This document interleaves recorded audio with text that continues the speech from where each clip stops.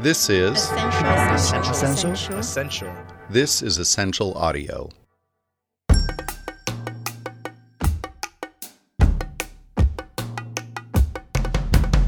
Hello and welcome to the WARC podcast.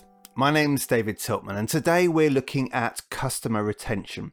We want to share 3 key findings from the recent WARC Guide to Retention, and here to help us is Anna Hamill, our senior editor for brands who led that report.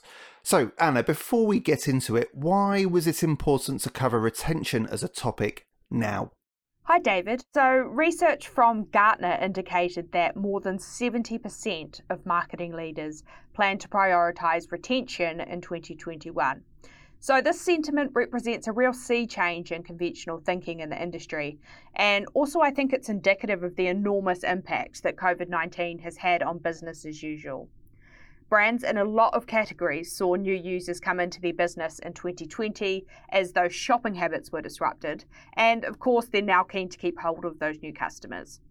There's a quote from Steve Axe, who is the CMO of Nomad Foods, a UK frozen foods brand, which owns the iconic brand Birdseye, and that quote really stuck with me. The company says that 3 years of penetration growth happened in the first 3 months of the pandemic, and in recent months, retention rates have more than doubled at Nomad Foods. His quote is, "Talking to these people, nudging them to go and repeat buy, is suddenly a much more attractive proposition than just trying to refill the leaky bucket." Nomad Foods is far from alone in that view, and it's clear that after years of being out of fashion, retention is back on the agenda in the post-COVID world. So, as you say, that's potentially controversial given that best practice is to focus on penetration rather than retention or loyalty. So, is that a good place to start looking at the guide? Right. So the first point I want to make is exactly that debate about acquisition and retention. You're right that it can be controversial, but it's well-established fact in the marketing world, thanks to work from the Ehrenberg Bass Institute, among others, that it is acquisition that drives long-term brand growth rather than retention. We have deliberately not used the term loyalty because that has certain associations within the industry. We've talked about customer retention in the sense of encouraging repeat purchases. So we're not telling people to move away from acquisition marketing? No, we're not. The reality is that acquisition versus retention is not a binary conversation, but more of a balancing act for all brands. Today's retention conversation covers a whole host of different areas, from omni-channel to social media communities, to search, customer lifetime value models, data, digital transformation, and rewards programs, just to name a few. There's an important point to make here though. A new article from the Ehrenberg Bass Institute in this WARC Guide to Customer Retention tells us that the same tactics which boost acquisition also play an important role in boosting customer retention. Dr. Kelly Vaughan and Alicia Barker at the Ehrenberg Bass Institute told us about how brands can use these acquisition tactics to boost customer retention in a recent Q&A for WARC. So when we think about loyalty versus acquisition, marketers often consider these as 2 separate levers on a big marketing machine. So one lever is an acquisition lever that increases the penetration of non-customers buying our brand, and the other lever is a loyalty lever. This retains customers or reduces the number of customers that defect from our brand. The double jeopardy law shows that pulling the loyalty lever more than the acquisition lever will not have a significant impact on growth. This is because loyalty is shown to be a function of brand size, and no matter how many resources you put into loyalty tactics, it will be challenging to get current customers to buy more of a product or service than they actually need. Pulling the acquisition lever more than the loyalty lever is shown to be much more impactful for growth, as it's far easier to get many customers to buy you once. So for example, we will probably find it a much easier process to get 10 people to buy 1 box of cereal than 1 person to buy 10 boxes. So what's the ideal balance between both? Well, this thinking assumes that there are specific activities that retain customers and specific activities that acquire customers, or in other words, the levers are independent of each other. However, focusing on acquisition by, for example, creating a TV advert will reach both current customers and non-customers of your brand. If it's well branded, it will help to establish memory structures in non-customers, while also reminding your current customers that your brand exists, hereby helping to retain them by increasing the propensity that they will remember you the next time you buy from the category. On the other hand, focusing on your existing buyers, like through loyalty programs or having discounts for bulk purchases, is more likely to only affect your current buyers, with no or minimal impact to the majority of non-buyers out there. So from Double Jeopardy and a great deal of other research on consumer behaviour, we know that the best strategy is actually to focus on acquisition strategies that aim to increase the number of non-customers buying your brand, as retention will follow on from these tactics. Great. So what's the second area that the guide explores? The next one is, I think, really important, and that's retention in online environments. E-commerce is changing the way brands think about customer retention, especially given the huge number of new online shoppers from throughout the COVID-19 pandemic. The first point I would make is that search is, of course, hugely important in e-commerce environments.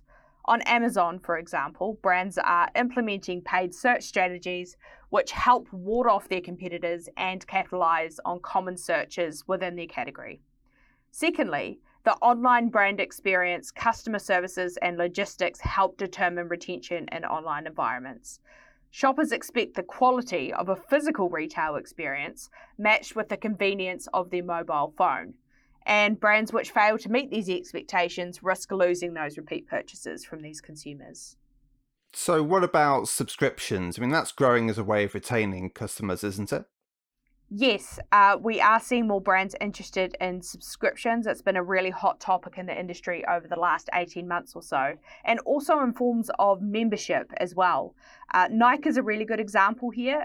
Its digital offering is growing at 80% year on year as per Q2, and I think crucially, a really good statistic here is that it added more than 70 million shoppers as members over the course of the pandemic.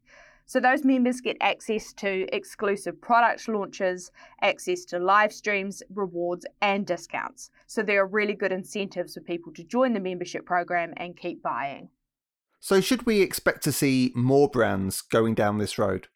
Well, lots of brands are definitely looking at this area. It's been a hot topic over the last 18 months or so. For example, Kraft Heinz launched its Heinz at Home subscription service during the pandemic. For most product brands, though, this will be a niche play, but it does help generate that first-party data, which is hugely useful to any brand. Subscriptions, though, aren't necessarily a silver bullet, and not every product or service will be the right fit. Products with short purchase cycles, for example, are best positioned for success. It's also worth noting that marketplaces such as Amazon are building subscription services for their sellers, particularly for those smaller brands. As part of the Walk Guide, we spoke to Danny Silverman from Spotlight to explain how Amazon's Subscribe and Save offer works for brands.